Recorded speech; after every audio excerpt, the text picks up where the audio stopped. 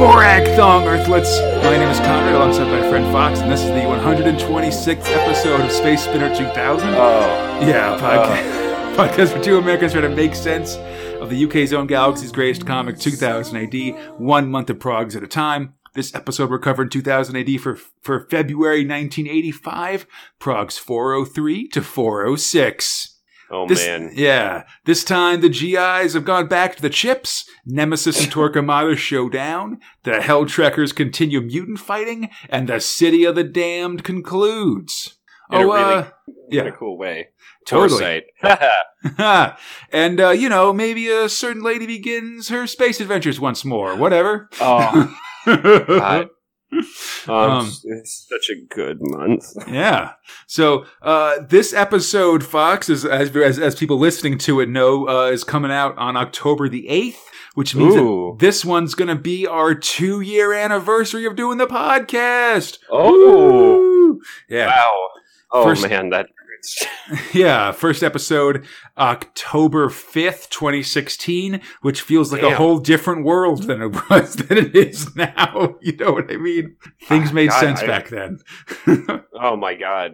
I remember where we were, what we were doing. Yeah. We're in completely different situations than when we were then living in either different countries or different part of the countries with different jobs at different companies. It's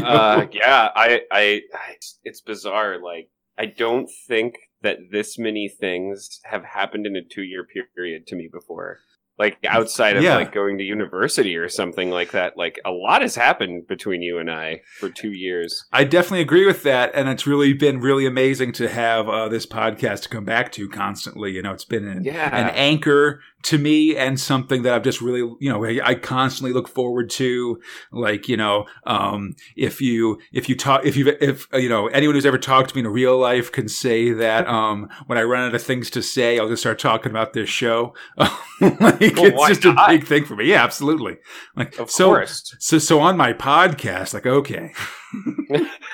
You push up your glasses, Indeed. Yeah. But so, since we already had a big thing with the 100th episode this year, I didn't really want to make too big a deal about our second anniversary. I don't want to take too long being like, hey, say we're good.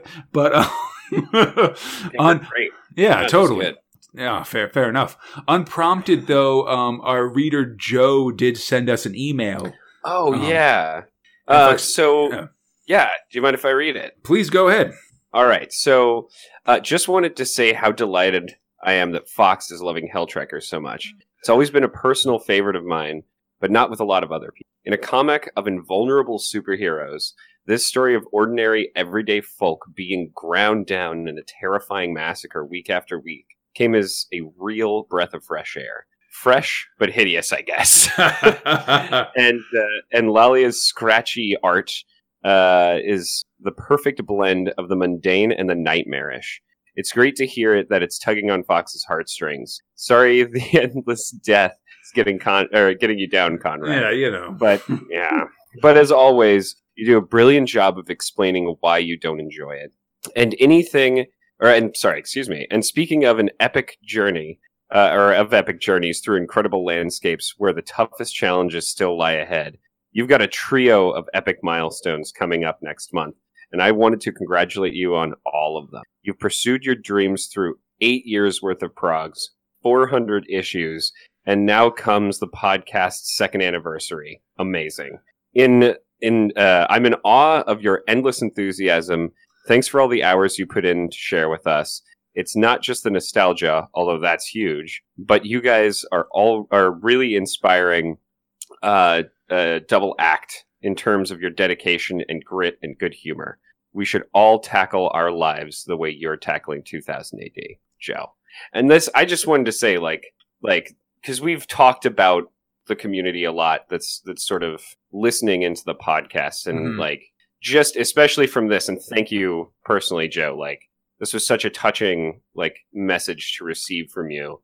But to all of you guys listening, we're certainly humbled by how much enthusiasm you guys are also bringing to this, right?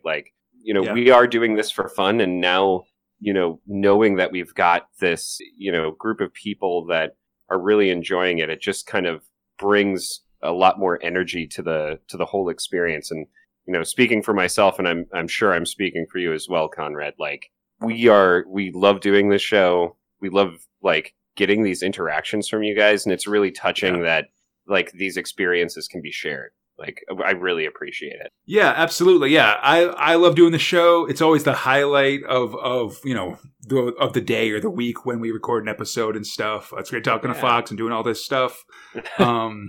And it's also been, and like you said, Fox, it's been really great. Just, everybody who's reached out and talked to us about the show and all that stuff. That's always really amazing. Whether it's emails or like iTunes reviews or just something like a tweet or a Facebook message or something like that. It's always really appreciated. And like, I always send things along to Fox when I get them to stuff that I control and stuff like that. Like, it definitely is an amazing thing. It's been a great 2 years doing this, and here's to many more. Yeah, absolutely. Totally, yeah. I'd like to be super humble and say that I'd never make it this far, but that's not true. I've always assumed that we would be successful in climbing this hill, and I fully intend that one day we'll cover all of 2000 AD. No one can stop us. We're a railroad of comic book recapping that is on a track and cannot be finished. Spread the word. That's right. Damn, man. Sorry, I'm just. That's a great little manifesto. But listen, I don't know. No, it's just funny. I know. Yeah, I don't know. I've never not thought that we would be able to do it. So it's been fun. It's been fun for us to be able to do it. I got plans. I got plans for this show into the 90s. Like, I'm ready to do it. We just got to get there, I just keep. We just stay in the 80s. It's so nice and warm. I mean, we got another year, like calendar year of the 80s. So don't worry about it too much. Okay. 2019 is going to be all 80s. Damn. Oh man. But thank you so much, Joe, and just for everybody else. It's been so welcoming of us into this fandom. It could be easy to just say, "Oh, look at these American hacks" or something like that. But everybody's been real nice, and just cheers to you, buddy. Here's to many more years of talking about dumb comic books. Excuse me, the galaxy's greatest comic book. For recapping more of the galaxy's greatest dumb comic book. If you want to read along with us as we continue our massive trek, you'll find the comics we're covering today in Judge Dredd: The Complete Case Files 8, Rogue Trooper Tales of New Earth 2, Nemesis the Warlock 1, the Stainless Steel Rat Collection, Halo Jones Book 2, and you can find Hell Trekkers collected in the Judge Dredd magazine issues 218 to 223. And I should mention that a lot of people have been talking to me that there's that Hell Trekkers is in one of the Judge Dredd mega collections. And that's definitely true. And I knew that. The problem is that it's hard to get those, especially if you're in the States, basically. I'd have to eBay them basically because they didn't Hachette didn't sell them out here in America, only to England and stuff. So I'm listing the magazine because that's something you can go in the 2000 AD app and just buy those issues if you want to read it, basically. So that's sort of this one's for you, Rebellion. I mean, that's just my reasoning for it, basically. If you want to do it, Back issues. Hashtag back issues. Yeah, hashtag put it all online, buddy. I'm ready. Yeah, I got money. Oh man. Okay. With that said, Fox. Hey, we're getting started for another year. You know who else is getting started on some new adventures? It's Thrill One Rogue Trooper. Oh, that's totally who I was going to guess, I think. That's right. Script robot Jerry Finley Day, art robot Cam Kennedy, lettering robot Bill Nuttall. Oh, man, everybody's disintegrating. What are we going to do about it, I guess? Yeah, man. On his wedding day, Helm's body has begun to disintegrate. And it's all... As they always do on a wedding day. Oh, man. I talk about cold feet, but disintegrated feet. Oh. That's ridiculous. Worst condition, really. It's true. That's great. Oh, I got those disintegrating feet and ran off with the bridesmaid, you know. But it's all Rogue can do to hold Helm's mouth shut so that his screaming as his body disintegrates doesn't give away their position because they're in the middle of a silent running drill. This is like really just the most horrible thing to do. Totally. The now dusted GI's chip is harvested and and basically he's just sort of put in a computer and he's like, you know, like, get Azure out of here. I don't want her to see me like this, more chip than man. Like a giant floating skull on a computer monitor. Like they didn't even like shell out for a wireframe to like let him be able to be animated on the computer screen. That's all I'm saying. I know, man. They have vector graphics. I'm sure of that. They could do it. Bagman comes in and he's also falling apart as he does, which it looks pretty bad. He just finds them to disintegrate in front of them, which I'm pretty impressed by. Yeah, he goes straight Spider-Man on him, like, oh, Rogue, I don't feel so good. That's right. It's so it looks like they picked up some sort of virus while they were in the Neverglades in that Message from Millicom story. Learning of all this, Gunner holds up in a shooting rage, not wanting to become a chip again, but like, screw you to your informed consent about this stuff, I guess. Because instead, Rogue just flushes him out an airlock, and his chip is harvested from his dead body in the vacuum. I feel like one of the soldiers should have just been like, "Oh, it's a good thing we had that airlock right there because, oh boy, it would have been bad if we didn't." Good thing, yeah. So there's only one cure for the virus. It's an antigen that can't be made in a lab. The genies don't know where to find those, the genetic engineer guys that made Rogue and stuff like that. They don't know where to find it, but High Command does, and Rogue heads up to ask them. So, like, because they're hinting very heavily that it's, like, on another planet. Right. Yeah. Well, if it can be made in a lab, that means it must be naturally occurring, you know? Yeah. Right. So if it's a virus from New Earth, but they have to go to another planet, like, what? I mean, maybe the cure isn't, maybe it's a virus that's uncurable on New Earth. So it's like, you know, you got to go to another place to find it. I don't know. It doesn't. I mean, yeah. Right. Yeah. No, you're totally right. You know, whatever, man. We got to get this next story going, you know? And let's not go back to New Earth. I'm doing spoilers, sorry. Nah, we gotta find more places. Rogue heads to High Command, and it really reminds me a lot of Cam Kennedy's work on the VCs, I guess, because it's got a lot of like cyborgs and aliens and stuff. Apparently to be like a commander-in-chief or whatever, you gotta look real weird. Yeah, well, yeah, definitely. They're commanding a whole galactic war as Rogue sort of punches his way through. He demands the cure, and Star Marshal Nukrum Lamal agrees to talk to him about it. It turns out that the antigen is only found on one planet, but the planet itself is classified. After a quick check among themselves, super classified. Yeah, it's on a need-to-know basis, and after a quick discussion between the brass, they decide that Rogue doesn't need to know. And he's sent back to his quarters. Yeah. A few days later, though, Rogue figures out a plan. He's found the spare part drawer where they keep all of Lamal's like spare parts, I guess.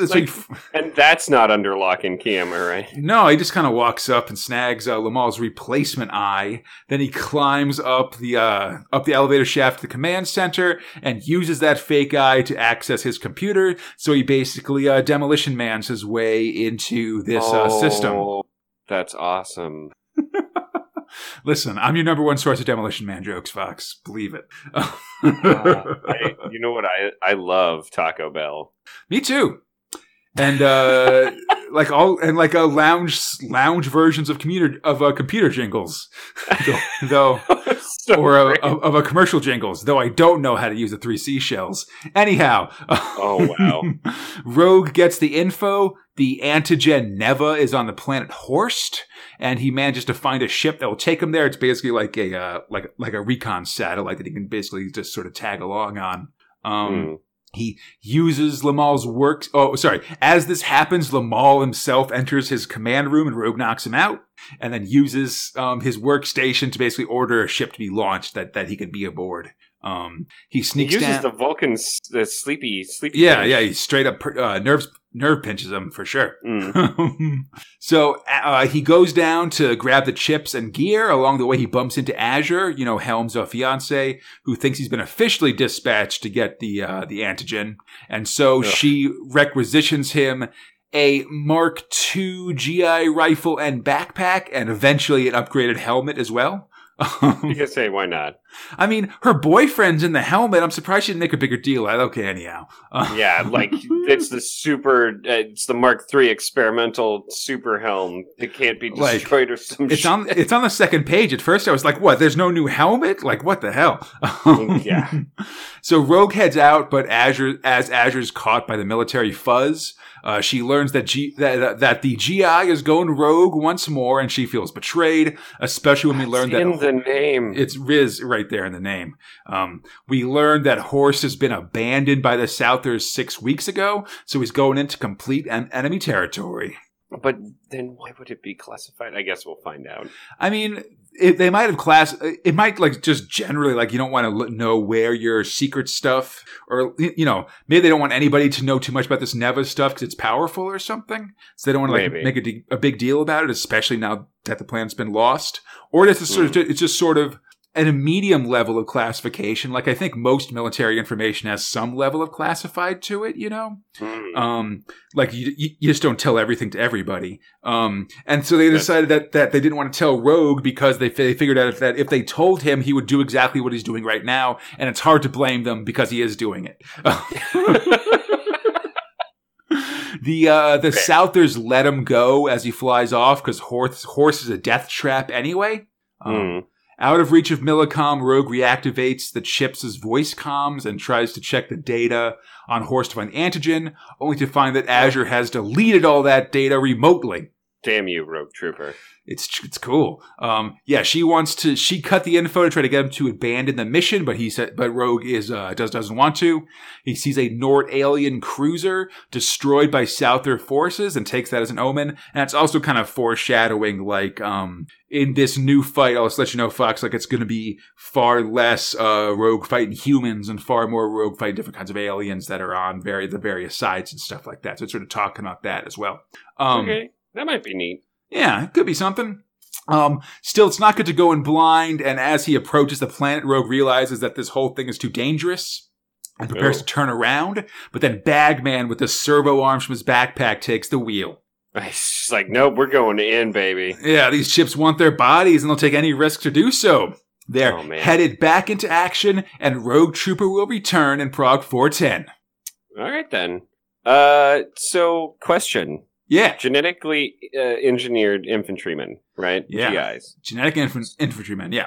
Yeah, exactly. So these guys, from what I remember, were genetically engineered to survive specifically New Earth. Yep.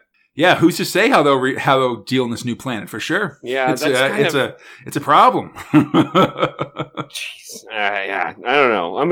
I'm hoping for some thrills around this. I know everyone says once the Trader General's gone, it goes kind of downhill. This seems like it could be all right, but once again, we got to get these chips regened. So glad that's the through line. Got to chip these chips, buddy. And and speaking of new adventures starting and old ones ending, Fox, let's get gothic with Thrill 2, Nemesis the Warlock. Oh my god, it's so gooey. This whole thing is so oogie. I love it. It's true. Yeah, the whole thing is just like a big bowl of sludge. It's crazy. I love this. I love Nemesis so much. Yeah, man. Script robot Pat Mills, art robot Brian Talbot, lettering robot Steve Potter. So, Torquemada, last time he cut Nemesis' head off, and now he stands over the body of the Warlock triumphant. He's been destroyed. Destroyed! Mercy! Victorious! Yeah, he gloats for a moment, when suddenly Nemesis reveals that this has all been a ruse and he just killed an ectoplasmic duplicate! Oh my god. Why does no one suspect ensorceling to happen, It's true, yeah, the nerd Terminator's like, oh, that might be why his psychic levels were so low. Like, why didn't you mention it, buddy? Like, come on. I mean, he did say the psychic levels were low, but he didn't say, this could mean that this is a trap. I mean, yeah, he's wearing a silly hat. I'm just gonna say. It seems like he's just kind of like the off-brand information guy. Yeah, totally. So now Nemesis is here with Purity Brown, the ABC Warriors, and it's death time. The bots go into battle with a racial slur from Rojaws. Good times. Yeah, man. And there's like, this is not the end of it either. Nah, but so... I'm looking at you, Helltrekkers. Hatake goes to attack, and he fights like an ancient samurai. We get like some flashbacks to him thinking that he's in like ancient Japan and stuff like that. I swear to God, this other bot, Mad Ron, was named Mad Ronin earlier. I swear to God it was. Yes, otherwise, no, it was definitely Ronin. If not, I got confused, or like I feel like somebody at one point got confused about who the samurai bot here is and isn't. But anyhow. So hey, it's Mad Ron. Yeah, but so Ron goes to mess with the flagship security systems, which allow Black Blood to take control of the ship and open fire on the rest of the termite fleet. Which is awesome. Yeah, Mongrel seals the area off and the gravity goes down, which allows the warriors to kill all the humans pretty easily because they got magnetized feet and the humans don't, buddy. Man, they had the high ground, then they took control of the ship and sent a samurai after all of them. Then they blew up all the ships, and then the Gorilla Man. It's just everything is happening. Apparently, the ABC Warriors just cannot be stopped. Nah, listen, like, that's why we don't want these war bots, buddy. It'll take us out right away. Hey, man. I mean, this is my thing. Okay. No, man, the warbots are going to talk to the robots that make, like, hamburgers at McDonald's and suddenly be justified in killing us all. Like, it's not a good idea. All right. I do like my McDonald's robot hamburgers. Yeah, but you don't, like, treat them well. Torquemada goes to escape, and Nemesis hefts his sword to go after him. Awesome. It's totally awesome. We see Torquemada putting on his battle armor and reflecting on the origins of his name. Torque, which means torture, and Kamada, which means the burning. Man, I went to Google Translate, did not find these translations. Hey, I mean, literary whatever. But look, it's awesome. He's in battle armor and like shit that Nemesis is doing just ain't gonna work. Totally, yeah, no. And listen, as somebody whose last name means suffering in German, I can definitely empathize with Torquemada's fate. God.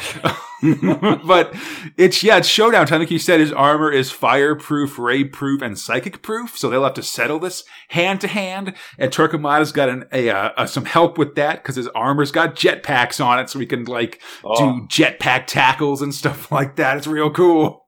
So awesome. Yeah. Real great stuff here.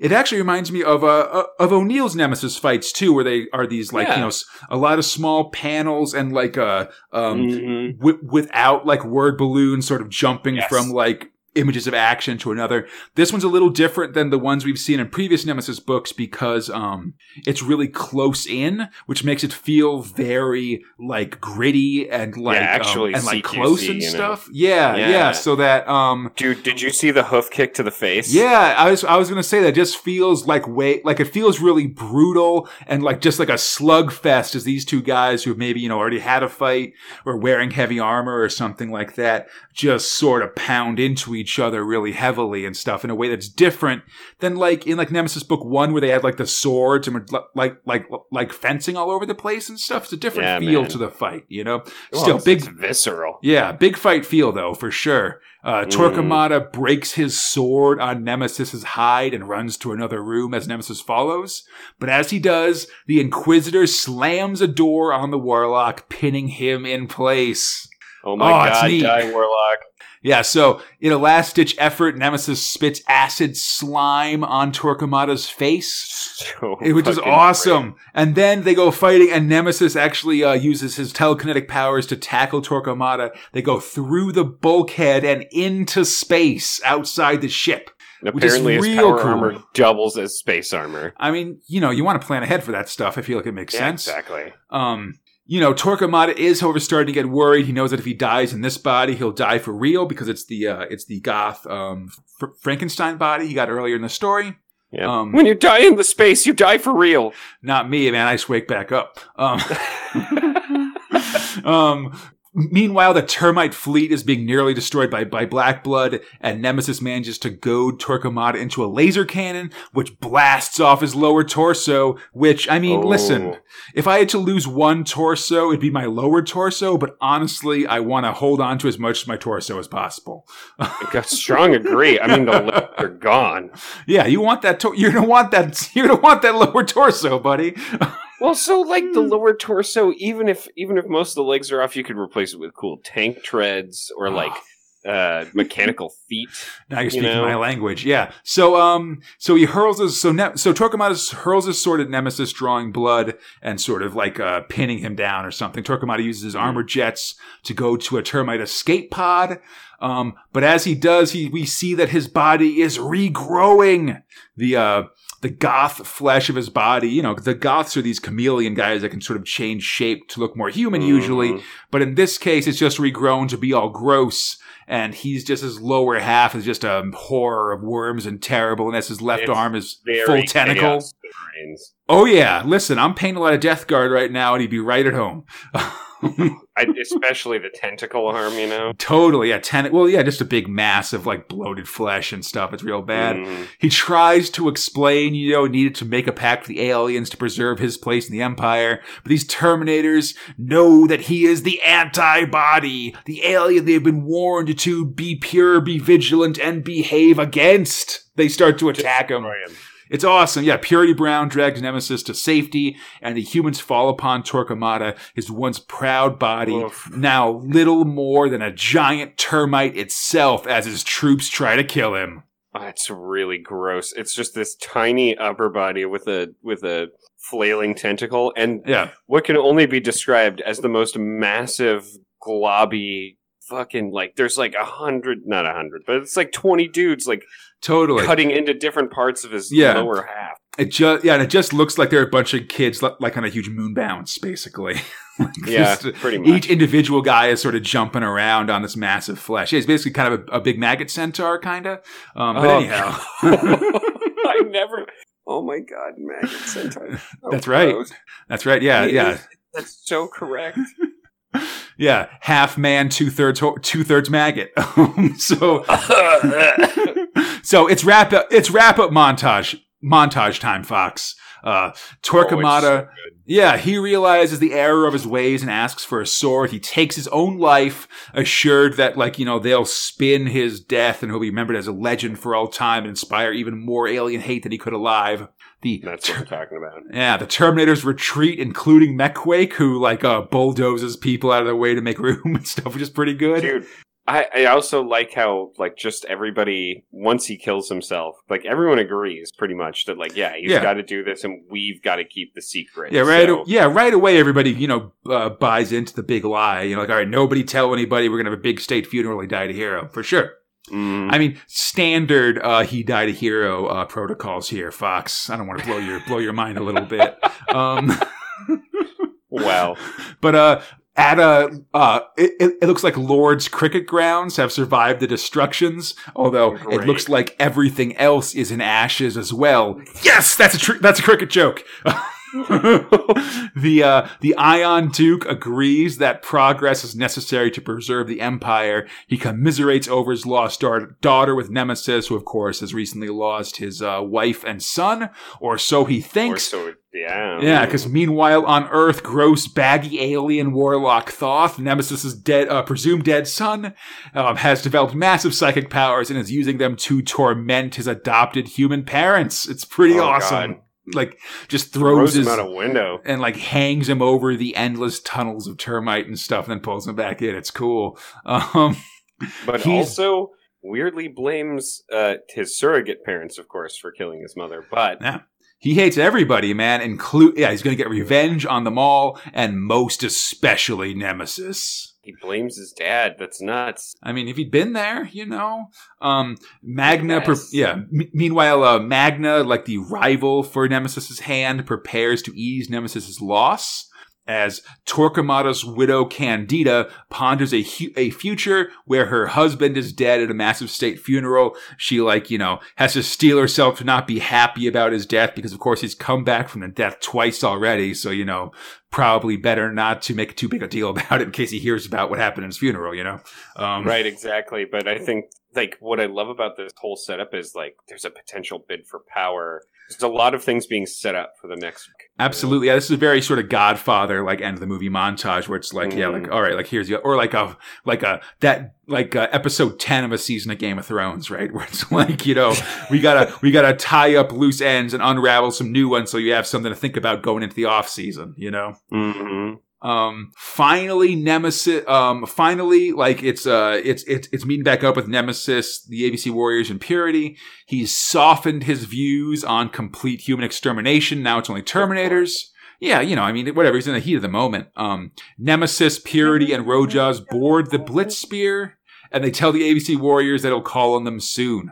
Until then, though, there's only one thing to do, Fox. Spread the word. Spread the word. Oh, yeah. Boy.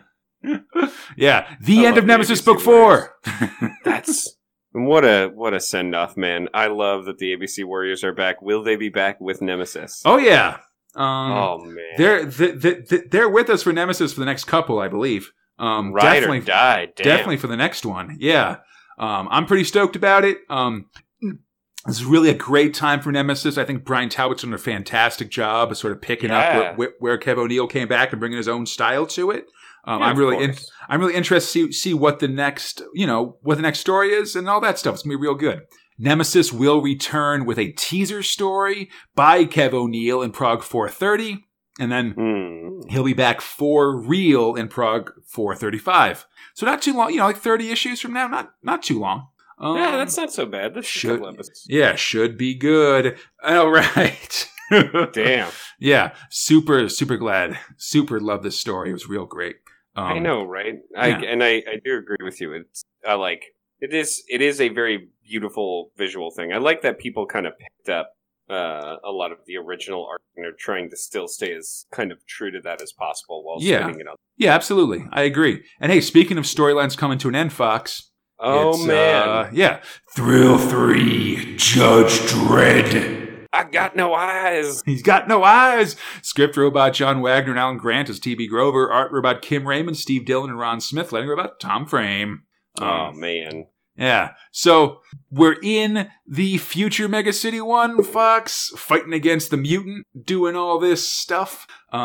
An injured Judge Anderson and a eyeless Judge Dredd are on the run from a zombie version of Dredd in the City of the Damned, a possible future Mega City 1. This is just a complete nightmare. It's pretty crazy, yeah. Nothing seems to stop to us keep Zombie Dredd down. With Cassandra's Lawmaster out of commission, her and Joe are forced to walk to a nearby sector house to try to find better weapons. Not even high explosive rounds, which Anderson is now out of, can stop Zomdred. Right. And it gets to a point where he's got to pick her up, carry her, and run, but even that doesn't work out. Totally. Yeah. Anderson's been hitting in the leg, so like you said, Dredd has to carry her. A blind person carrying a crippled person that has to act as their eyes. They are G.I. Joe the movieing their way through the City of the Damned. Wow.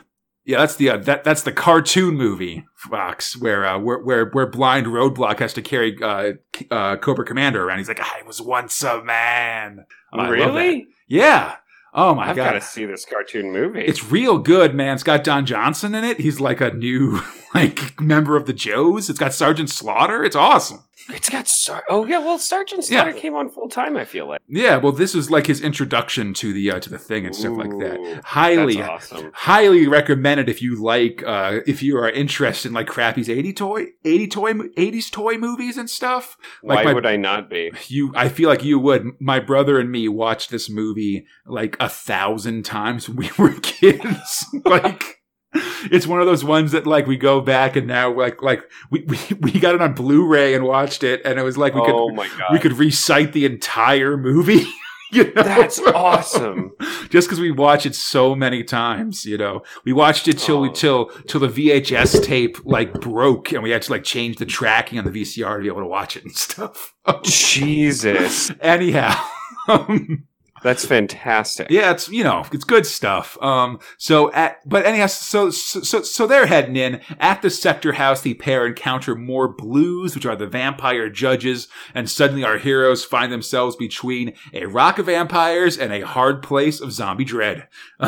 So, what do you do in this situation? I guess appeal to their sense of staying alive for the most part. That's right. Steve Dillon takes over on art as Dredd makes an impassioned speech that this is a fight between him and the mutant, which seems to placate the blues who let them pass into the Sector House. Sure, why not? Yeah, instead of heading for the armory, though, Dredd heads to the teleporter room, which I guess they've worked out the tech for by 2120, which seems fair. Yeah, I mean, and that's what's funny is it's just like figures that they'll have these teleporters just everywhere.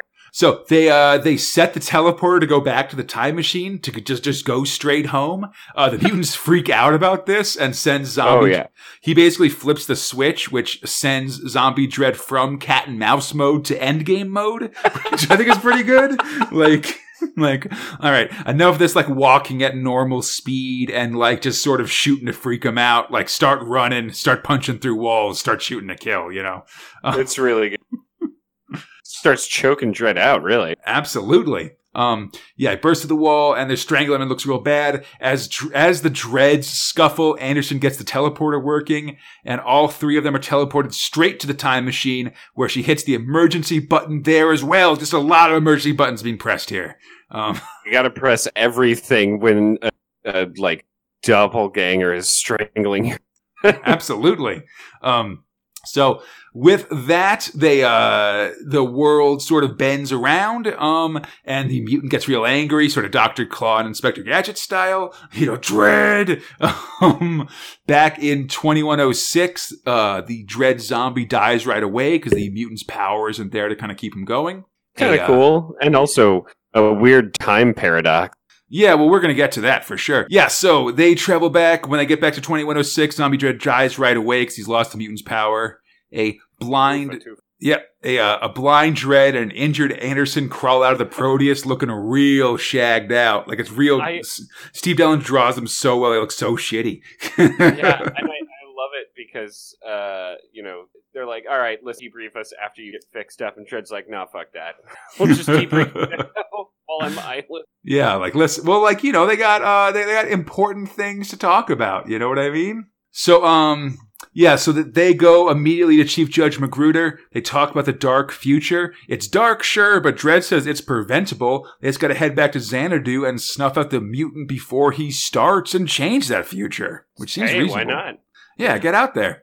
Ron Smith is here finishing us up on art as Magruder agrees to sanction the proto-mutant. So it's real cool. I love his, fucked up state that he's in. Totally, yeah. He's just he's not having a good day. It's been a rough field trip to the future. You know what I mean?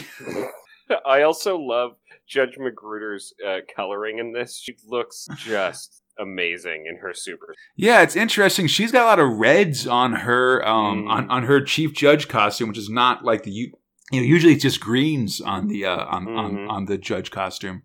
So they go to get medical attention. Anderson's leg will be fine, although not before. There's a pretty decent gangrene joke from a medtech. Which, man, you rat. Yeah, and Dredd gets cyber eyes that are better than his last ones, like Anderson asked him about, and he's like, yes, these cyber eyes are incredibly efficient. I should have gotten them replaced years ago, which is pretty crazy. Yeah. Enhanced clarity over distance, 20/20 night vision, and 50% reduction in blinking time. Blinking so fast! I never have to close my eyes. Absolutely.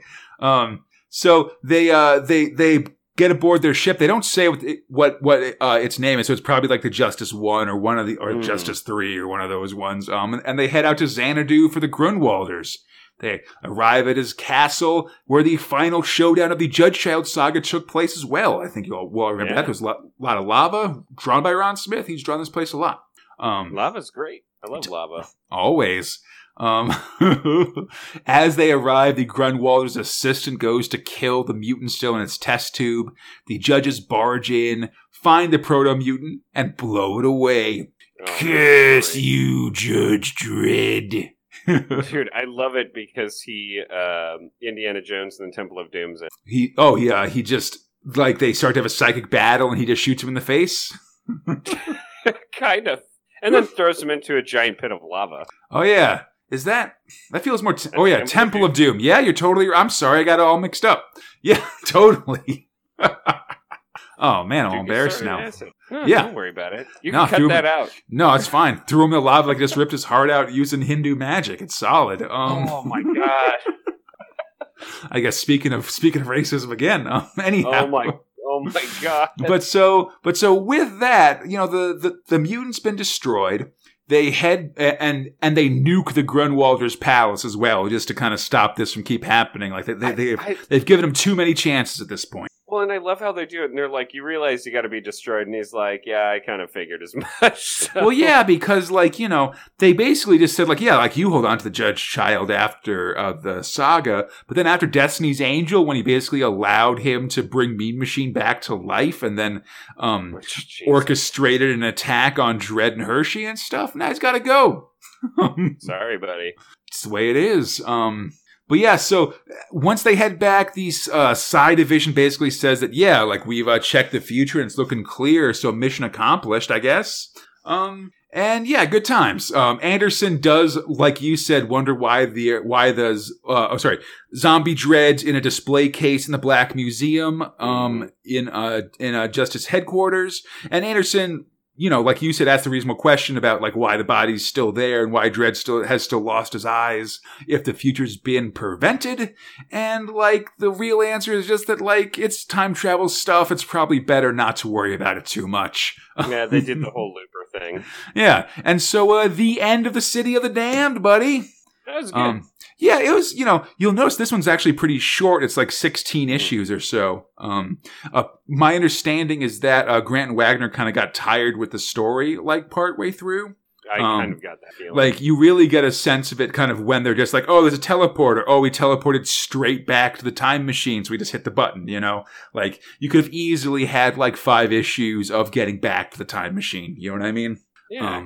But instead they decided to pull the plug and finish things up. And it's fine.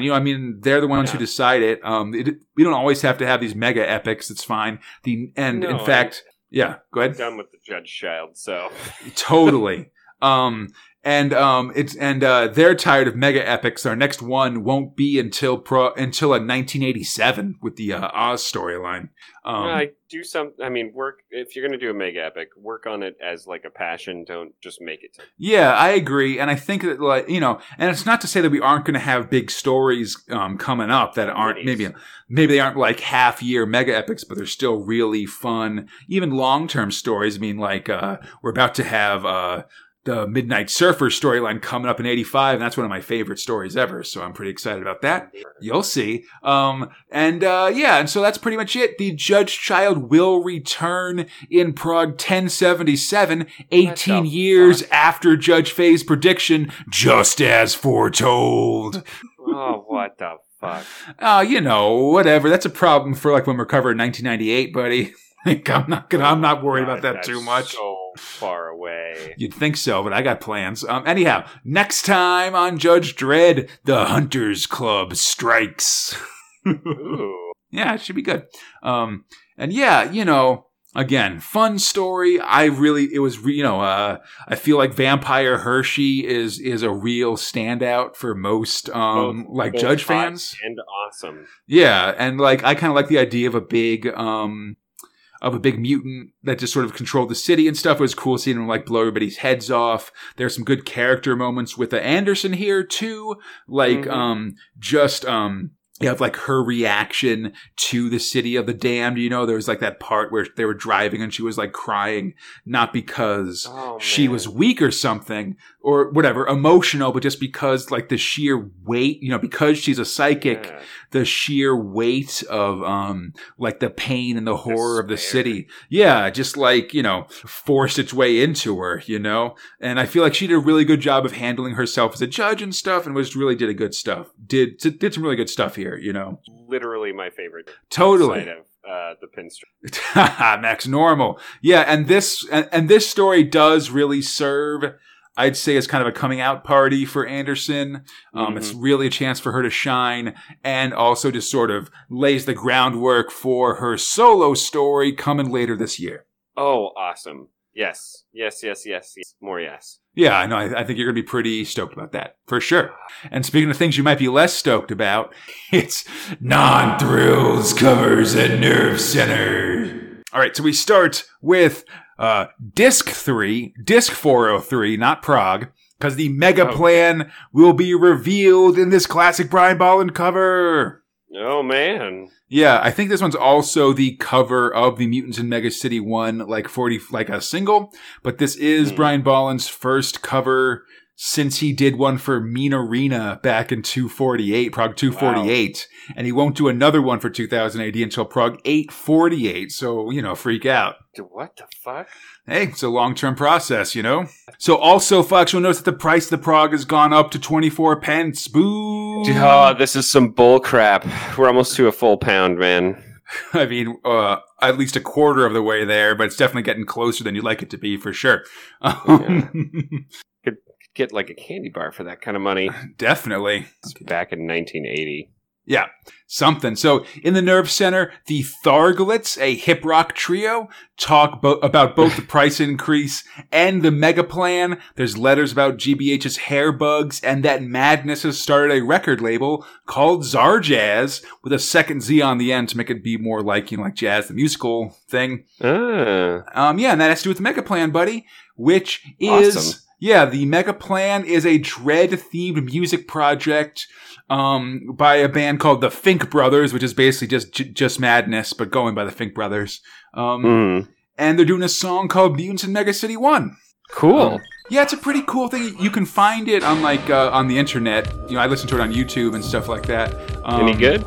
I think it's pretty good. It's got that sort of Madness feel, right? So it's kind of got like some synths and horns, and feels kind of ska inspired and stuff like that. I would say it's still maybe my third favorite 2000 AD song project, I guess. Okay. Like for me, number one, like the ultimate one is always the Anthrax Judge Dredd song. Fear the badge, he earned it with his blood, or whatever. And then I also like there's this one new wave song about Nemesis, which is pretty high for me as well, just because it rhymes Nemesis with Parthenogenesis, which is pretty solid. Whoa. Good work, guys. Yeah, and speaking of which, this prog ends with a pinup of Purity Brown on a cool Terminator motorcycle drawn by Brian Talbot. Yeah, awesome. Yeah, I like this version of Purity. She's got this big, like heavy metal, like the comic book kind of look, and like the big, like round hairdo or something like that. I don't know. I think it's pretty cool. It's like Elvira meets, heavy metal, I guess. Yeah, or a Bride of Frankenstein, I guess. Just because the line in her hair, right? I don't know. It's usually that makes sense to me. Yeah, it's usually not like complimentary to compare somebody to Bride of Frankenstein, but that's just how I feel. But whatever. Prague 404, Torquemada says "Repent and die" in a very nice Brian Talbot cover showing his new armor and stuff. Tharg directs Thrill Traffic in the Nerve Center. He talks up the Mega Plan some more. There's some joke reviews of this thing from various sources, including New Mutants Express, or NME, which is like a big music magazine in England. And the Daily Planet says that it's super, man. All right, guys.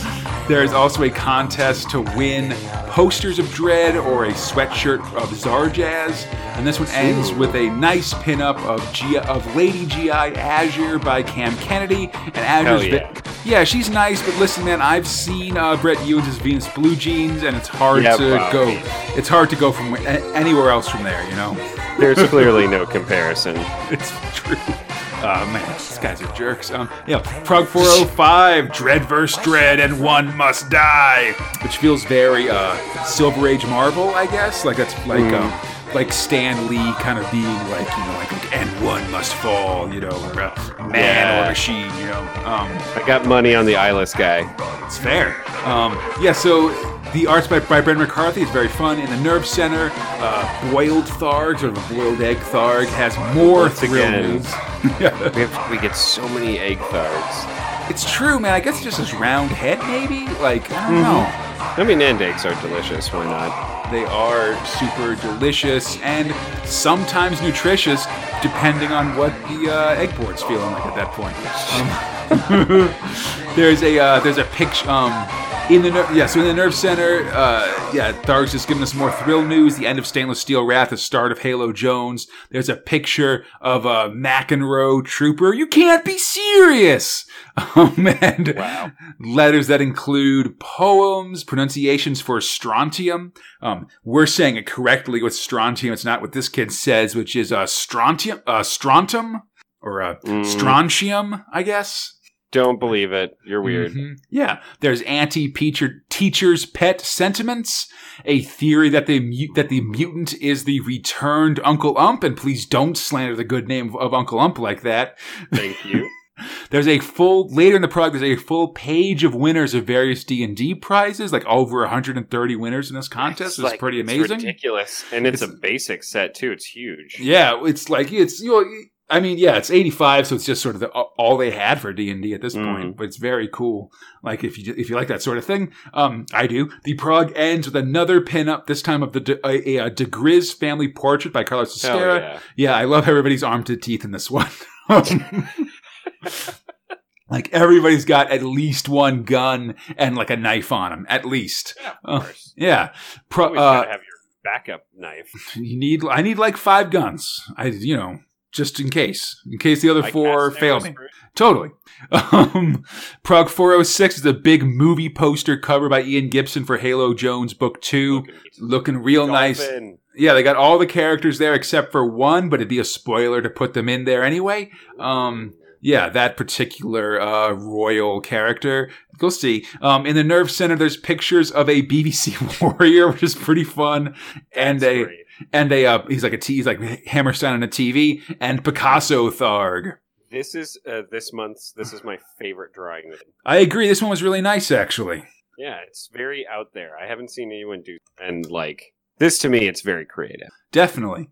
And it's really well done too. Like the lines are really sharp, which is something we've been missing a little bit in some of these ones that have been a little rougher. Tharg is celebrating the 1-year anniversary of editorial droid Sim 1, Simon Geller, and of course he announces that he announces the true start of Halo Jones, the end of City of the Damned. There's letters from an army platoon, a writer correctly guessing the identity of the mutant, Beetlejuice to Welsh translations, and a writer finding a copy of Prog 1 for £12. I looked it up today and I found a copy of Prog 1 for £41. Which is seems like a pretty decent price. Like it was an auction that was still going on. And there was also a listing for a actual space spinner for £300, which is too rich for my blood. Oh my God. That's so much money. Totally. One, though. Me too, buddy. It would be so cool. Sim 1 has a section of a reader art this prog. Various people dressed as Dredd. There's a Judge Clouseau, Judge Slane, and Judge Nemesis. Judge Slane's pretty good. Yeah, totally. There's a couple good ones here. And that's it for the middle stuff, Fox. Oh, thank God. Yeah, man, I always feel like these things just stealing our time. And speaking of crimes, Fox, it's Thrill 4, the Stainless Steel Rat. Yes. Runs for president. Sorry. You got it. Nailed it, man. Doing my best. Scripter about Kelvin Gosnell, art about Carlos Esquerra, letting her about Jack Potter. Oh, man. DeGriz just does not give a shit about this torture. And it's great, man. Well, we saw him prepping for it at the end of last episode. But yeah, so Slippery Jim DeGriz has given himself over to Zapatole, the president of Periaso Aki, to be tortured, basically. Or, he's basically given himself over in a bid to save his son, who's been taken hostage and stuff like that. Like you said, he's very non-bothered by these tortures. Like he's just kind of laughing his way through them, which is pretty great. Making great jokes. He's just totally like being like, oh, like whatever. He drives the torturer to tears, which is pretty amazing. He's just like, I can't do anything to him, which is really funny. I gave my life to this job, and it, like, really, I went to torture school and everything, and just nothing's working. It's awesome. And so eventually he's taken to Zapatole's he's taken to the president to be yelled at, essentially. But when he does, he warns him of an attempt on his life, and Zapatole's like, "What? You must tell me." And as he does, Jim gets free and scratches him on the face with his fingernails. Which have been virus. They've been dosed by some sort of thing, and he immediately, Zapatole's like, what have you done? Oh no! And immediately, like, sort of in exchange for an antidote, lets Jim and Bolivar go. Although it's hooray! But Slippery Jim quickly admits that actually it was just a virus to make him feel bad for, like, instantly, so that he would let them go. He didn't, he doesn't like to kill people and all that stuff. Exactly. It was like in 4 hours it would have cleared up anyway. Yeah. So meanwhile, Angelina uses the rats' control of the planet's airwaves, which we saw last time. They were like taking control of the satellites and stuff to rebut all news reports and basically wage an information war against Zapatole, which is pretty good. Awesome. And they've also called in the Galactic Press Corps to, like, cover the election, which they're hoping should mollify his attempts at dirty deeds, but not quite. Sure, why not? Yeah. Yeah. Because the president has instead moved up the election. It's going to take place tomorrow, which won't give them enough time to do all the dirty tricks they have planned. So what are they going to do? Not even Slippery Jim knows. I guess we're just going to have to do this on the fly. Totally. Well, things go bad when Rat HQ is nuked the next day, basically. Good thing for that force field. Yeah, they got the force field up, and that's fine. And then the boys are able to get up and shoot down the other ships coming after them, so they can head off a nerve agent attack, which they don't have shields for. My God. Luckily, Jim has found an answer. They'll win by losing, judo style. You know what I'm saying? That's what I'm talking about. Yeah, Jim heads out to vote as the press sort of follows him doing it, and soon the results are in. In this district, the vote was Zapatole 5,312 and Jim 2, which means that he has, in fact, over-rigged the election. Basically. Exactly. Never over-rigged, man. You got to make it look close. Yeah, I mean, it's tough when you're a brutal dictator. You want to win by like 100% of the vote, but you gotta win by like 95% just to leave enough room for error. That's my advice to other dictators. What? Anyhow.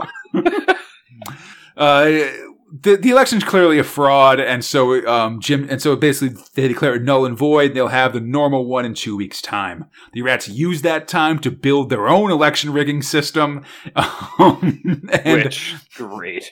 Pretty good. We gotta build like our own operating system for it. It's tough. They just gotta find a Linux clone for it, I guess. And also they started to add some pomp and circumstance to it. So both candidates sort of see the elections read in like the stadium, basically, like in one room in it. As the results are read, the rat-controlled TV announcer sort of gets flipped in, and he announces Jim the winner, but just by 2 votes. Oh my God. He starts to celebrate when he's shot in the chest. And we sort of shot to the heart, and you're too late. You give democracy a bad name. Beautiful. A week later, De Torres, who was Jim's vice president and a noble guy, is declared the new president as a statue of mustachioed Slippery Jim is unveiled. Zapatole sent to prison for having murdered Harpo, which is, Slippery Jim's alias here on the planet, on Payaso Aki. I mean, it's pretty damning evidence. Yeah. And the rats head for their spaceship, all alive and well. It's revealed that Jim, of course, faked his death, and he's been incognito as like a manservant kind of guy. Final conversation, you're Assassin's bullet almost penetrated my bulletproof vest. Next time, I'll have to wear steel. Beautiful. The end of the stainless steel rat. Oh man, it was so good. And this is the last of the last, right? Yeah, this is the final stainless steel rat story. I should mention, I don't know if I haven't said this every time, and that's a failing on my part. All these are based on the books by Harry Harrison that I remember I read when I was a kid, and are really, really great sci-fi. Just sort of like fun sci-fi books, basically, kind of a harder sci-fi, good times. Yeah, man, I love how just fun these comics are to read. Yeah, definitely. I feel like we always, that's what we always talk about with these guys, is just how they're kind of like light and breezy, and like Jim has a plan, but like because we don't know it, it still feels fun to feel things unfold. And, these characters are really likable, and you just kind of want to hang out with them and see them kind of successfully do crimes, basically. Yeah, they just want to rob a bank sometimes or overthrow a dictator. Why not? Yeah, totally. So this was, these have really been like joys and things I really look forward to. I love Ascare's art. He gets to draw a lot of science fiction stuff. Gets to draw Angelina, who's very pretty, and he does a really good job with that. And just with Jim as this kind of James Coburn in space kind of guy. Hey, why not? Man, this is one of those things where it's like, with a young James Coburn, or just with the right actor, I would love to see movies of these, of just kind of like, oh yeah, of just these sort of freewheeling con artists just kind of rolling their way through space doing sci-fi things. It'd feel like it'd be such like a Guardians of the Galaxy, like sort of sci-fi romp that would be a lot of fun and really and be really great, Right.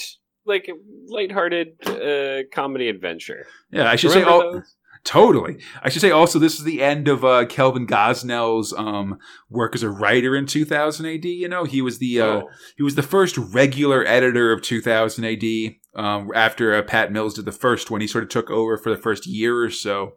And he didn't do a ton of stuff, but obviously his editorial work's all over the prog in the early days, and he did all these stainless steel rat stories and was able to really boil them down into like a regular sized novel into like into like 40 pages of comics per book and stuff. That really just easy. No, and it just really felt and in a way makes you feel like you're getting a whole story, but it's very like it keeps moving and keeps being fun and stuff like that.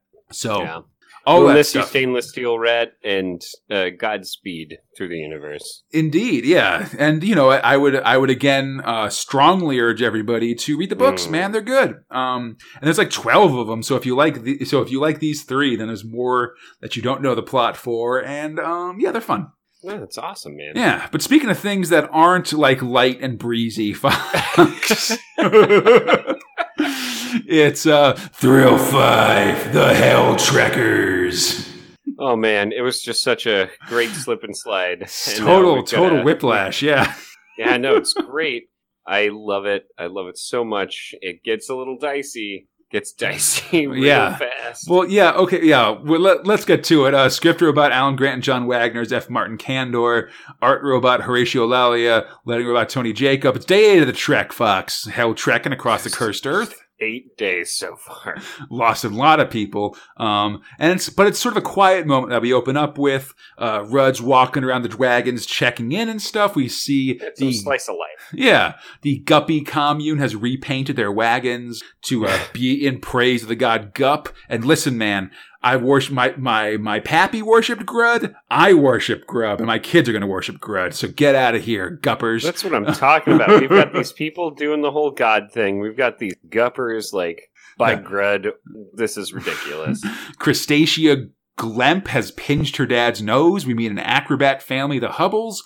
And we check in on the Koosh family in Wagon 23, which is 100% Asian stereotypes. They never leave their wagons, but they do talk with a lot of RL swapping, and woof. Yeah.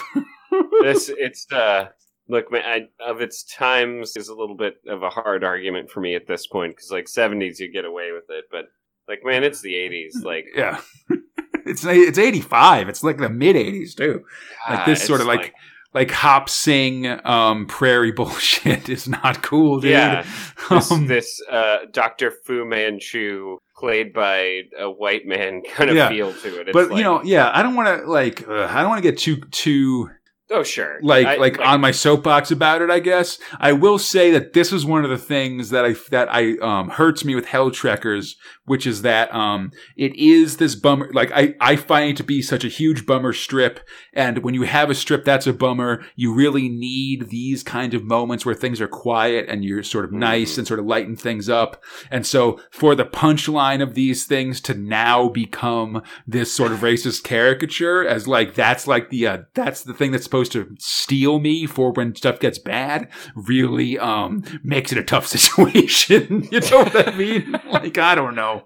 I mean, my asterisk around that is, or caveat, if you will, like, man, it's weird how sometimes your grandpa just gets randomly kind of dicey with this joke. Yeah, no, like, I mean, all right, man. Yeah, I'm trying to accept, this isn't one of those things where I'm like, yeah, let's quit the podcast, buddy. It's ridiculous. No, of course not. But like, it is one of these. We've seen worse. Yeah, but it is one of these things that, like, you just got.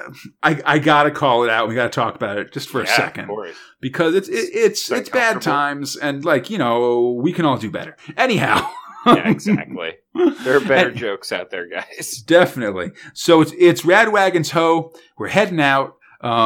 They head to Lake Omaha, and trail guide Banjo Quint's wound has become infected. They're heading straight. Banjo. They're going through a great dust bowl, and it picks up, and a huge dust devil picks up Radwagon 5 and just blasts it away like it just disappears over the horizon. That's just not how a dust devil works. That's at that point a tornado. You'd think so. Like a dust devil, if you walk into it, the only thing that happens is you get really dirty. It's true. Outside the bowl, they arrive at the 1,000K pole, which means they're halfway to the new territories, only 1,000 kilometers to go. Oh, God, I guess it's not far. It feels pretty far to me. I can't believe it's only supposed to be like a 16-day trip. Like they've gone like 9 days and they're halfway there, Pretty fast trek. I mean, not without its massive casualties, though. Including with 1,000 kilometers to go, Banjo Quint has died. No. Oh, rest in peace, Banjo. You were like literally the most awesome character. It's true. Yeah. Before he died, he gave Rudd the map of his most favored route to the territories and gave him some tips. Like a huge download of how to survive. Absolutely. Most importantly, to not go due west after the Nebraska Rift, no matter how easy it looks. However, Banjo's death is causing dissension in the ranks. Rudd tries to reassure everybody, but the Nebs aren't having it. Goddamn Nebs. I mean, really, when we talk dissension, we're always just talking about the Nebs. That's fair. They say that Judas Neb should be the new track master, but everybody else just hates the Nebs. So they're like, no, get out of here, Nebs. It really is that they just keep trying to usurp, and everyone just like immedately fists and angry expressions. Like, absolutely not. You got us all killed in Sauron Canyon, buddy. Like, I remember that. It was like 2 days ago.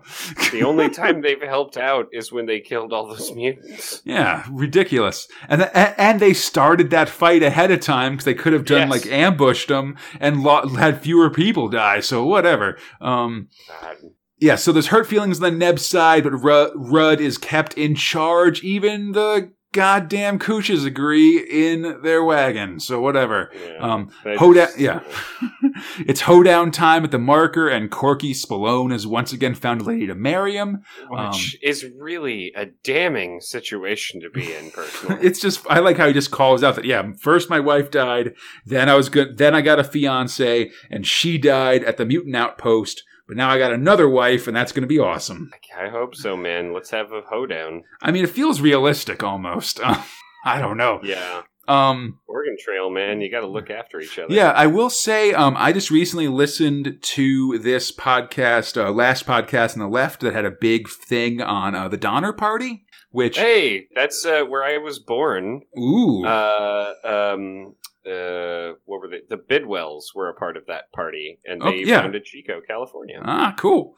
But so, I mean, the second part is the part that's all about the cannibalism and stuff. The first part is more just sort of laying the groundwork and talking a lot about, like the Oregon Trail and the trails west and stuff like that. And it's pretty interesting, especially if you sort of listen to it kind of with Hell Trekkers in mind, I guess. And just sort of the dangers and the complications of sort of, you know, the non-science fiction version of these sort of treks west. You know what I mean? Do you feel like it was pretty well? I mean, I feel obviously not mutant stuff like that. Yeah, I mean, you know, there's definitely challenges. I mean, if you sort of swap in the mutants for like Native Americans or something, or like the possibility of diseases we've seen, there's less stuff of like wild animals, which would be the analog of the dinosaurs. You know, right?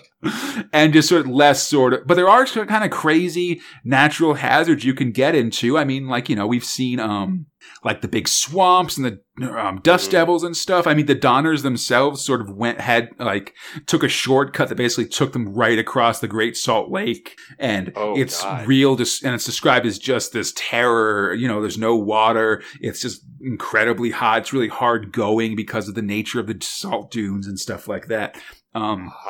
That just sort of like, it's an interesting thing. I mean, I will say that it seemed like, you know, like, I don't know, the casualty rate was way lower, or like way fewer people died crossing over there. It was a lot in total because like hundreds of thousands of people crossed.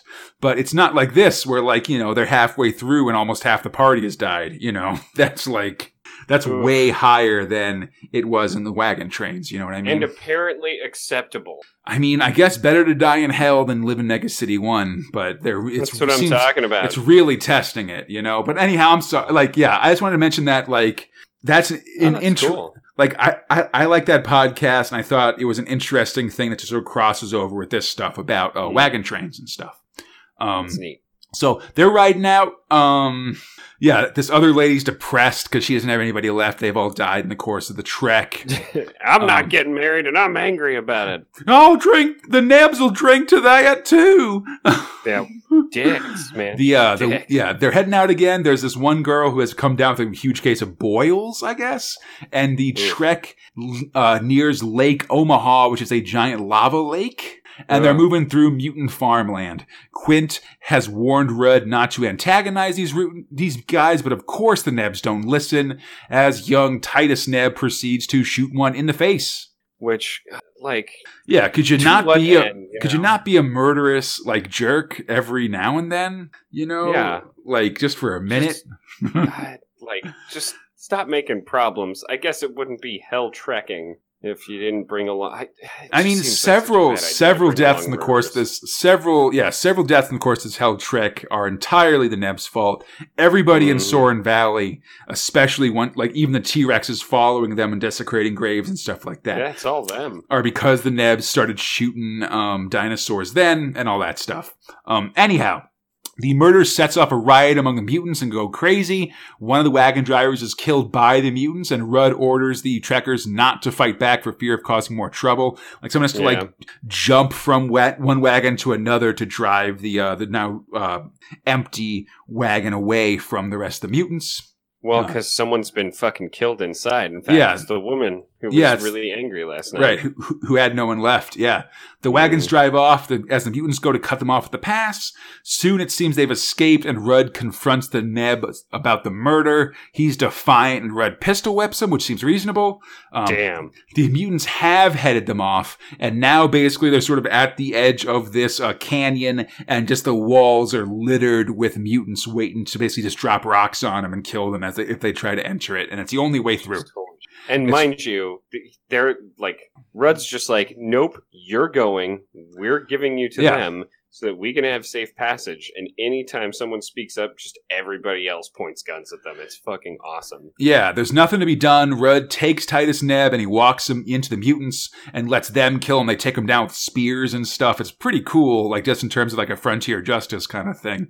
Yeah, man. And the trek can continue, but next time, parting of the ways.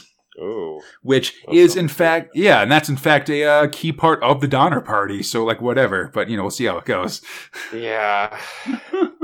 Anyhow, yeah, so they're heading off into adventure in the unknown, and you know who else is doing that, Fox? Oh my god, the Jones. Thrill 5, The Ballad of Halo Jones, Book 2. Yes. Yeah. Yes. And I love how it starts. I just love everything. Totally. Yeah, man. Script robot Alan Moore, art robot Ian Gibson, lettering robot Steve Potter. Fuck you, Halo Jones is back, buddy. Dude, it's so great. I'm so happy right now. Totally. We start like 1,500 or so years from where we last ended in 6427, where Jesus. A professor at the Institute for Parahistorical Studies is starting a course on Halo Jones herself. Wow. Apparently, over the centuries, there's been a lot of rumor and distortion about her, and he's been studying her and is trying to clear things up. We get a ton of foreshadowing here. Some foreshadowing that isn't even going to actually happen in the comic because when it was first written, like Alan Moore and Ian Gibson sort of planned out like 10 volumes, but they only really got to do 3. But you see, they say like she was a war criminal who aided in the slaughter of millions. She met historical figures like Lux Rothschild, Louise Cannibal, and Sally Quarsa. And at this point, we get like a recap of the first book of life in the Hoop and its desperate sadness, and it sort of sets our story in 49-48. It's a really cool way to catch people up if they didn't see it. Mm-hmm. And as them being surrogate students for the whole thing. It's very neat. Yeah, and it really refreshes it in my mind as well. Just sort of, and also sort of explicitly does some stuff that was mostly implied in the first one, you know? I love some of the mistakes that are made. Like students call out stuff like, oh, you know, what, like, didn't she escape with her boyfriend, Roderick Rice? Yeah, totally.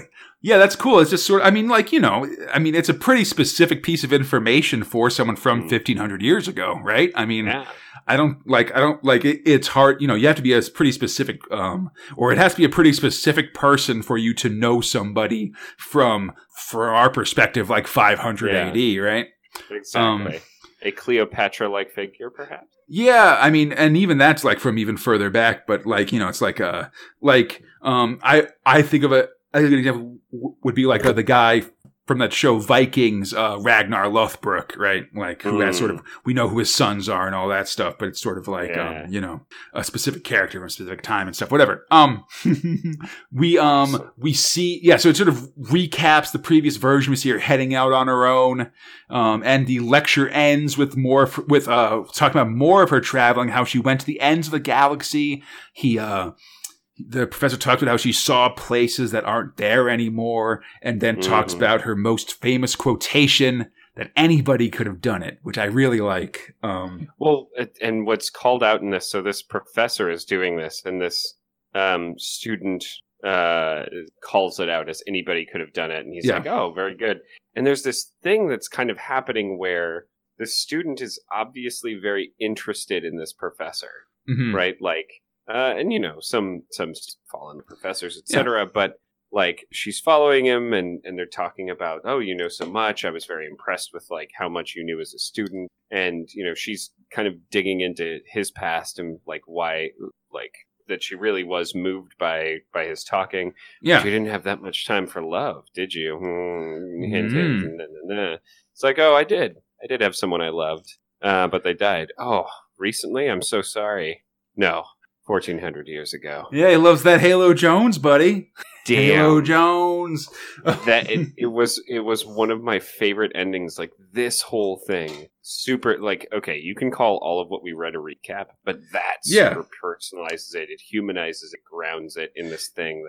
I think it does a really good job of bringing the character in and of explaining why this story might be important, you know? I mean, exactly. I mean, it's very much like, I mean, the important thing to know is that, like, Halo Jones was kind of weird when it first came out. Some people liked it, but for a lot of people, they kind of bounced off it. You know, I think in like, both in social media and in the 2008 forums, a couple of people talked about this, how, like, they were reading the comic at the time and maybe they didn't understand it that much or something like that.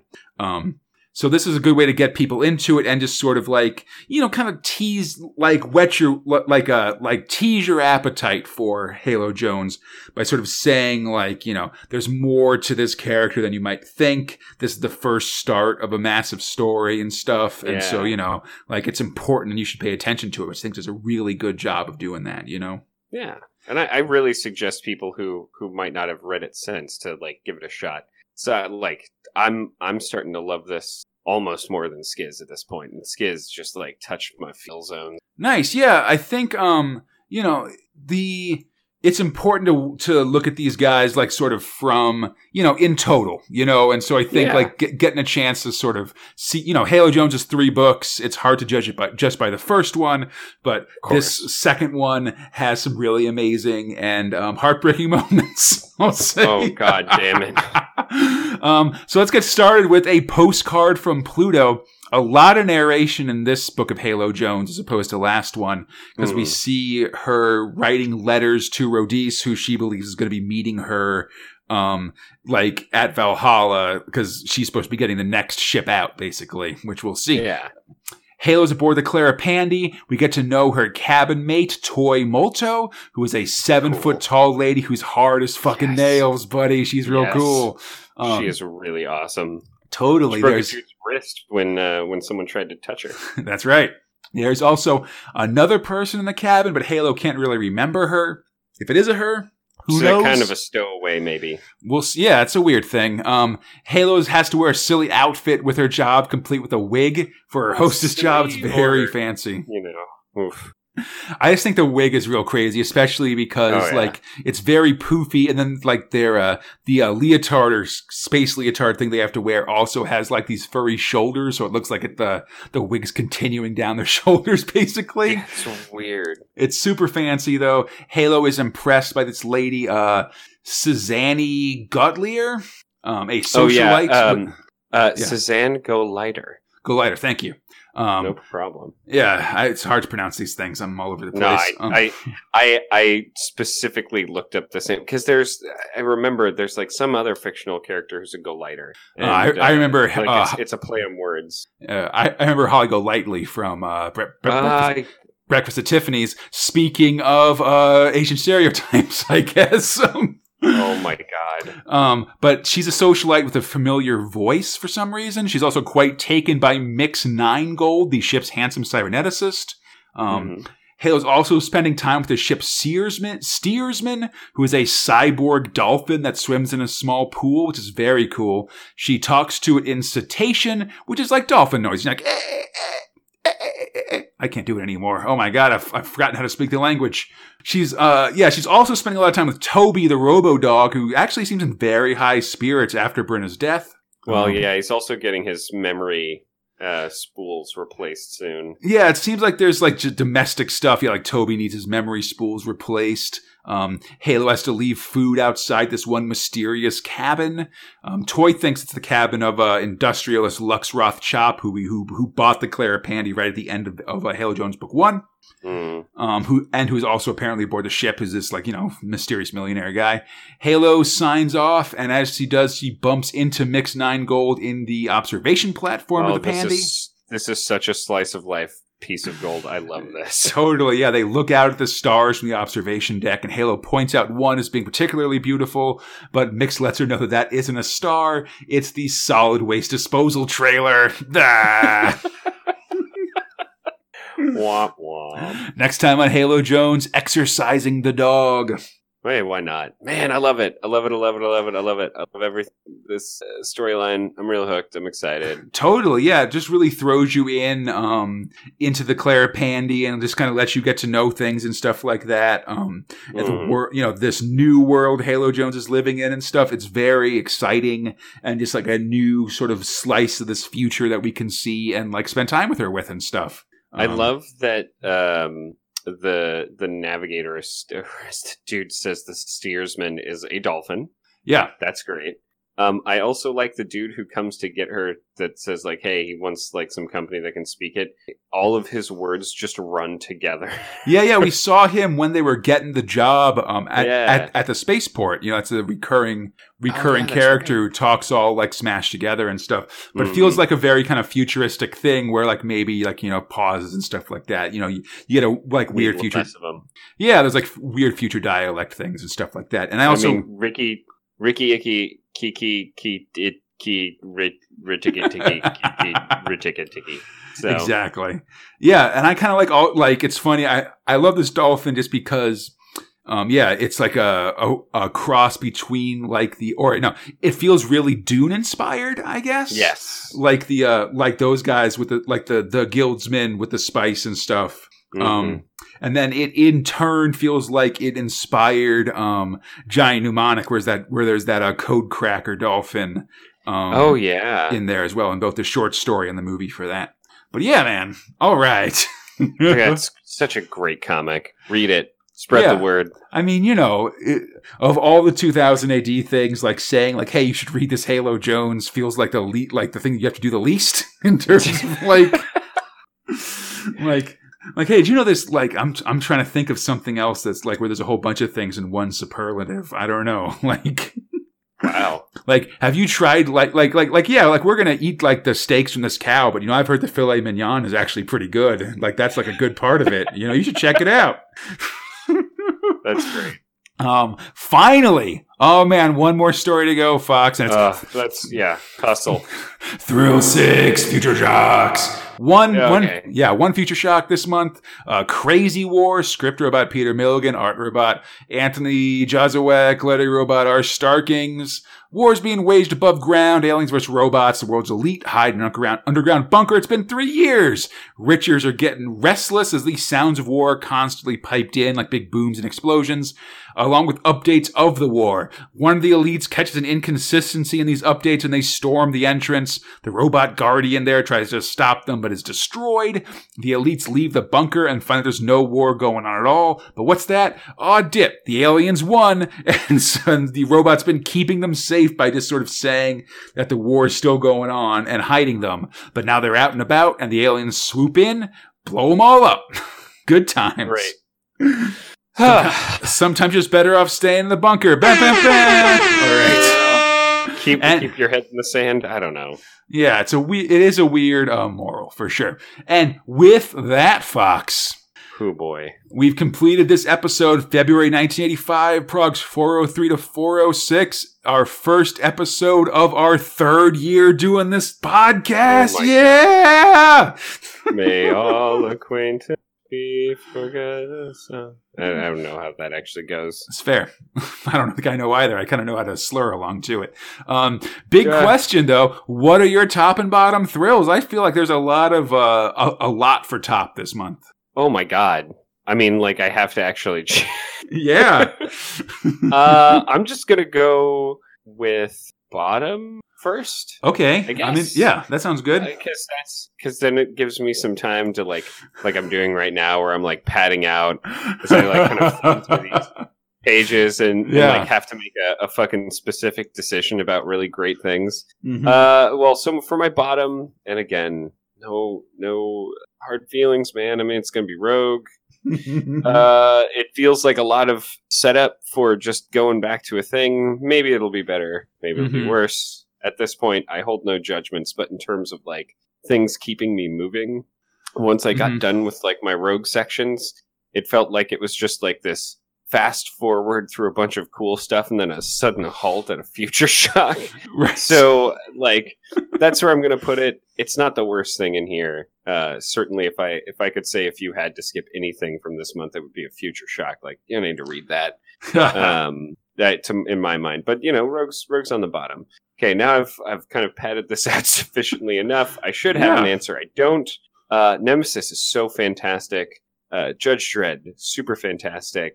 Like I'm not going to give anything to sort of like these 2-issue startups, but do you know what I am going to do is say fucking Stainless Steel Rat for president. Nice. And like, so there's a couple reasons for this because I know it was only 2 issues. Mm-hmm. So my thing is that I try not to give things that only do these things, but given that it's like the last one, that feels fine. What I've enjoyed the most from our last couple of reads is that it is just a slip and slide. It's like that, like when you're at a water park and you're going through the really cool thing with all the loops and the things, then eventually you land in the pool and you're like, man, that was so fun. Like I had such a great time, like hanging out and like watching things blow up and watching these people be fucking criminals and rig elections. Like it's such a fantastic comic. And like, I know we have sillier comics come through, but for whatever reason, like Gosnell just rocks this so hard, and that's fucking great. Yeah, so I'd say him giving it to and him. Harrison, they both play a big part in the writing there. Nice, that's awesome. I think it's really worthy for the end of the Stainless Steel Rat. We've had a ton of fun over the years with these Stainless Steel Rat stories, so I think it's a worthy send off. Special mention for Nemesis and Dread, which, I mean, did the fucking hard labor work of being awesome. Obviously, I'm enjoying Helltrekkers. Obviously, I'm going to enjoy, Halo Jones. Yeah. So, there's this, like, it's such a good time right now, man. It's and real, so I have real to ask fun you, stuff. Kind sir, good sir, what are your top and bottom thrills? Ooh, it's a good question. Like you, it's hard for me to pick a top. There's a lot of really good stuff. I love Nemesis. The showdown between him and Torquemada was really great. Just like all the big fight scenes were really cool. And I really love the ending montage where we just check in on all these different parts of the plot and sort of, really tease you and whet your appetite for the next book as well. This sort of like, oh, look at all these different balls in the air. I can't wait to see what's going to happen. That's really cool. I really love Dread, and the end of this story is really cool. I love, honestly, like I'm just a huge Steve Dillon fan, and for art, and when he draws Dread, it's really cool. I really liked the showdown with the mutant at the end, like at the Grunwalder's place. I really just liked seeing like messed up Dread and Anderson like piling out of the time machine and stuff. Like there's that, it's not one that I feel like a lot of people talk about as in terms of these things, but I just really love that one image of the time machine door opening, and you just see like a blind Dread and a messed up Anderson, and they just look like so beaten up and like messed about and stuff, that I think is a really amazing image, and like just a really great, like, I don't know, just like sort of a, like, oh, these guys have been through a lot. Like they've had an adventure for sure. And they're sort of the worse for wear for it, In your words, you say you gotta investigate the apocalypse. This is what you get for doing right. Yeah. And also I just like, there's a big long-term thing of like, Dread now has cybernetic eyes, and that becomes something that he's got to worry about as time goes by. Awesome. It's a permanent change to this Dread character. I mean, it's not a huge one, but it is one of these things where, like, I remember there was a recent story where they went to some place that had a ton of like EMP like problems, and it's just like, you have to do a line of dialogue to explain how Dread's eyes still work in like this environment and stuff. And I kind of like just the seeing this toll and having these sort of permanent things added on to Dread. I appreciate when that happens, because it's so easy just to revert to sort of the status quo. That's fun when it doesn't. Wow, that's awesome. Like there's that, like you said, Stainless Steel Rat's real fun. I've really enjoyed us talking about it. The start to Halo Jones is really cool. God damn, it's great. Just that one line, if anybody could have done it, seemed really awesome. The first time I saw it, I actually misread what was going on there. Just because I thought that the student that says anybody could have done it, she kind of looks kind of old and stuff, or she looked like older than Halo Jones is, I guess. I don't know. To me, at first, I saw that as like an older Halo Jones sort of saying that. So did I. That quote, just because he's also got kind of a headdress and stuff like that. So that's sort of like, looks very similar. Yeah, and so I mean, I'd imagine that's on purpose to the young Halo Jones, but because I guess because Gibson drew her a little bit more realistically, she also looked a little like like more like a later in her life Halo Jones. So that quote really got me first, like the first time I read it, I was like, ooh, like that's real cool. Yeah. So, and all that stuff is like, all that stuff's real good. I guess I'm going to give, so whatever. What's your top, Conrad? Stop talking it through. Jesus Christ. I like it, man. You got to pad it out so you can choose the best of the best. Long ass episode. So, I'm going to say my top is Nemesis. Ooh, I just really liked it. Oh, it's so good. Power armor. Yeah. And there's that one page, where Talbot just draws the fight and there's just word bubbles in the top row of panels and there's like 12 or 14 panels on that page, and it's just Nemesis and Torquemada pound the shit out of each other. And yeah, like you said, like there's that one part where like Nemesis like hooves, like kicks him in the face with his hoof and stuff like that. And and like it's just so like brutal and visceral and just an awesome fight that stuff's really cool. And then sort of setting up the next part of the story is really good too. So, and then for my bottom, like I kind of agree with you that like, Rogue is a little bit of spinning wheel stuff, but even more than that, I felt like Helltrekkers was, they were sort of, I kept being like, I feel like they were at the halfway point for like 3 issues, which was like, I felt like wasn't, felt like they could have been moving, I guess, almost. Sure. I did really like the Neb stuff and like the, turning this guy over to the mutants for frontier justice and stuff. That's a really cool idea. I mean, that's what should happen. And a really, and that was really neat. I got to deduct points for the Cushes showing up because, good Lord. And and there were parts in Rogue Trooper that I really liked. Like the, like Helm, like disintegrating at his wedding and like Rogue holding his mouth closed is a real touching moment. I really thought that was really cool. And just the idea of just like these guys dissolving and stuff is real harsh. I really liked, Azure feeling betrayed and stuff. I thought that was really cool. Or a really interesting story beat, I guess is what I want to say. And I kind of like seeing sort of the larger parts of Millicom. And like I said, I really like sort of the throwback to Cam Kennedy's VC days with that stuff. And just kind of like Rogue sort of like dieharding his way through the space station and stuff. Lockdowning his way around, I guess. Oh my God. But I thought all that was neat. And I just kind of like the idea, all right, like we're back in the saddle and stuff like that. Hell yeah. That was a fun thing. And, this was only like 6 issues or so it didn't sort of overstay its welcome. And I do basically like Rogue. It's just like, sometimes it can, it's a meal I can get full of, if you know what I mean. So I'm going to say Helltrekkers at the bottom, Nemesis at the top. Everything's real good though. Like this is a real banner month and one that I'm definitely keeping in mind for the 85 spinnies when we get to them, Oh man, that's great. Yeah. Definitely awesome times and a great way to finish year 2, start year 3, man, for sure. Oh, hell yeah. Yeah, dude. Can't wait. An hour 45 episode, Jesus Christ. Oh my God. Probably less than that, but like I'm at 141 right now. It's crazy. Jesus. But I hope everybody enjoyed the show. As always, you can find Space Spinner 2000 on iTunes, Stitcher, the Google Play Store, or our podcast site at spacespinner2000.com. Feel free to contact us at spacespinner2000@gmail.com, on the 2080 forums, or on our Facebook, Instagram, or Twitter pages. On Twitter, we're at SpaceSpinner2K. Everything else, look up Space Spinner 2000 and we should be there. Appreciate your feedback, like we said at the top of the show, in any form. Of course. And then come back next time as Judge Dredd goes against the Hunters Club. Rogue starts his new adventure. We'll learn all about the side testers. Halo Jones goes to the Rats. The Helltrek shoots the Nebraska Rift. And Slain is coming.